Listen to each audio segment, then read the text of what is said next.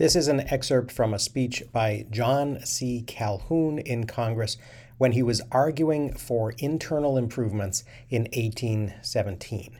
And Calhoun said this: "At peace with all the world, abounding in pecuniary means, and what was of the most important, and at what he rejoiced," that is, he's speaking of himself in the third person, "at what he rejoiced as most favorable to the country, party, and sectional feelings, merged in a liberal and enlightened regard to the general concerns of the nation. Such, said he, are the favorable circumstances under which we are now deliberating.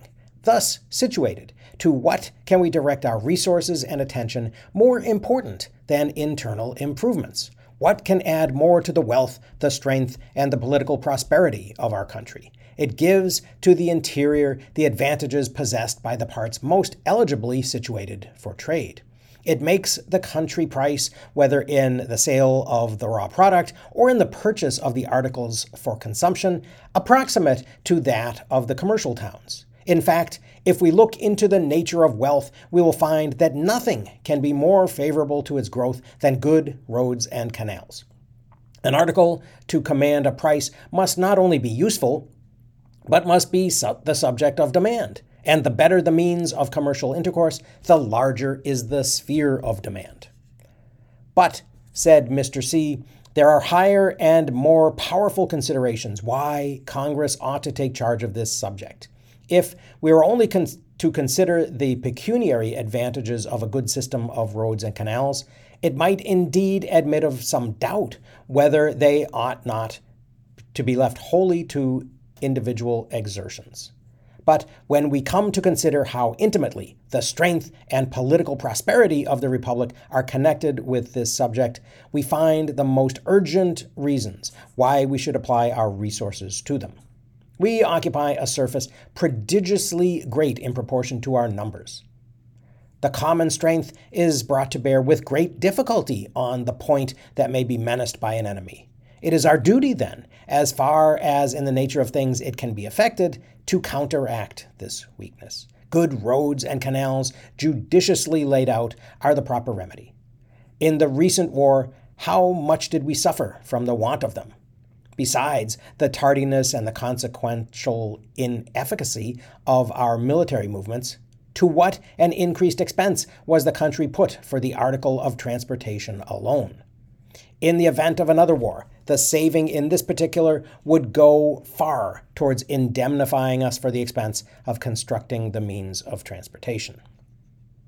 But on this subject of national power, what can be more important than a perfect unity in every part, in feelings and sentiments? And what can tend more powerfully to produce it than overcoming the effects of distance?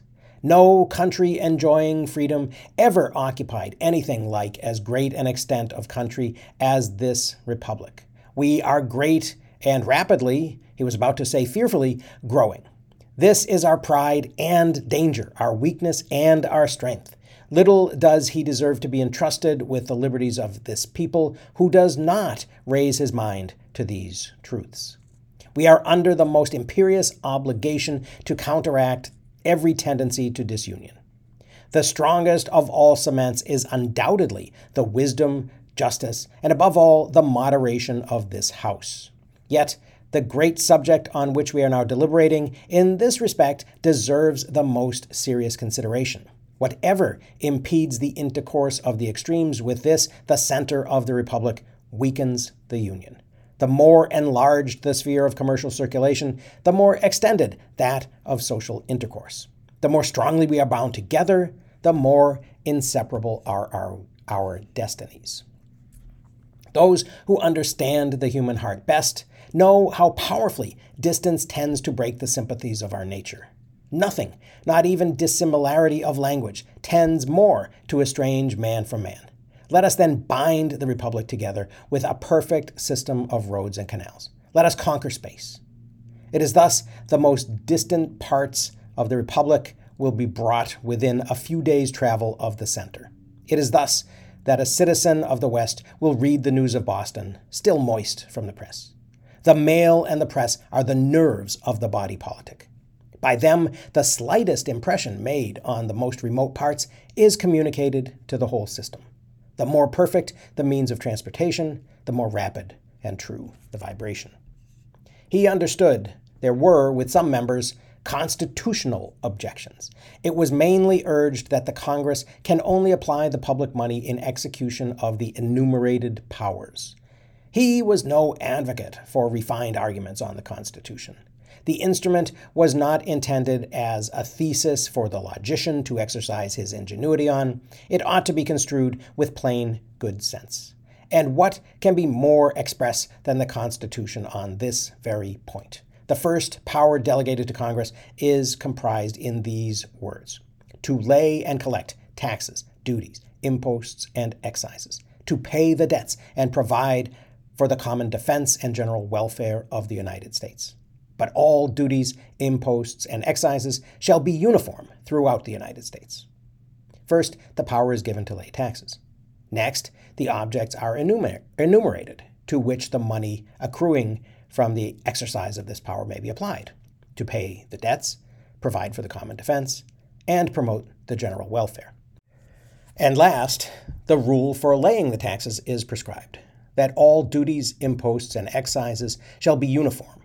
If the framers had intended to limit the use of the money to the powers afterwards enumerated and defined, nothing could be more easy than to have expressed it plainly.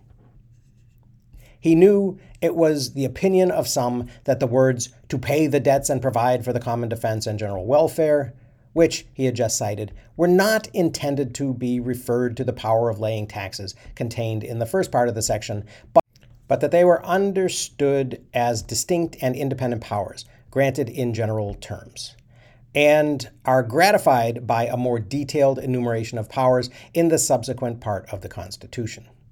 He asked the members to read the section with attention, and it would, he conceived, plainly appear that such could not be the intention. The whole section seemed to him to be about taxes. It plainly commenced and ended with it, and nothing could be more strained than to suppose the intermediate words "to pay the debts and provide for the common defense and general welfare" were to be taken as independent and distinct powers. Forced, however, as such a construction was, he might admit it and urge that the words do constitute a part of the enumerated powers. The Constitution, said he, gives to Congress the power to establish post offices and post roads. He knew the interpretation which was usually given to these words confined our power to that of designating only the post roads, but it seemed to him that the word establish comprehended something more. But suppose the Constitution to be silent, said Mr. C. Why should we be confined in the application of money to the enumerated powers? There is nothing in the reason of the thing that he could conceive why it should be so restricted, and the habitual and uniform practice of the government coincided with his opinion. Our laws are full of instances of money appropriated without any reference to the enumerated powers. If we are restricted to the use of our money to the enumerated powers, on what principle can the purchase of Louisiana be justified? To pass over many other instances, the identical power which is now the subject of discussion has, in several instances, been exercised. To look no further back, at the last session, a considerable sum was granted to complete the Cumberland Road. In reply to this uniform course of legislation, Mr. C. expected it would be said that our Constitution was founded on positive and written principles and not on precedents. He did not deny the position, but he introduced these instances to provide the uniform sense of Congress and the country, for they had not been objected to, as to our powers. And surely they furnish better evidence of the true interpretation of the Constitution than the most refined and subtle arguments. Let it not be urged that the construction for which he contended gave a dangerous extent to the power of Congress. In this point of view, he conceived it to be more safe than the opposite. By giving a reasonable extent to the money power, it exempted us from the necessity of giving a strained and forced construction to the other enumerated powers. So those are John C. Calhoun's thoughts about the scope of the powers that the Constitution granted to Congress in 1817 and the powers of the states as well. It's interesting how those ideas, or at least the way he expresses them, change over time, but we will see that later.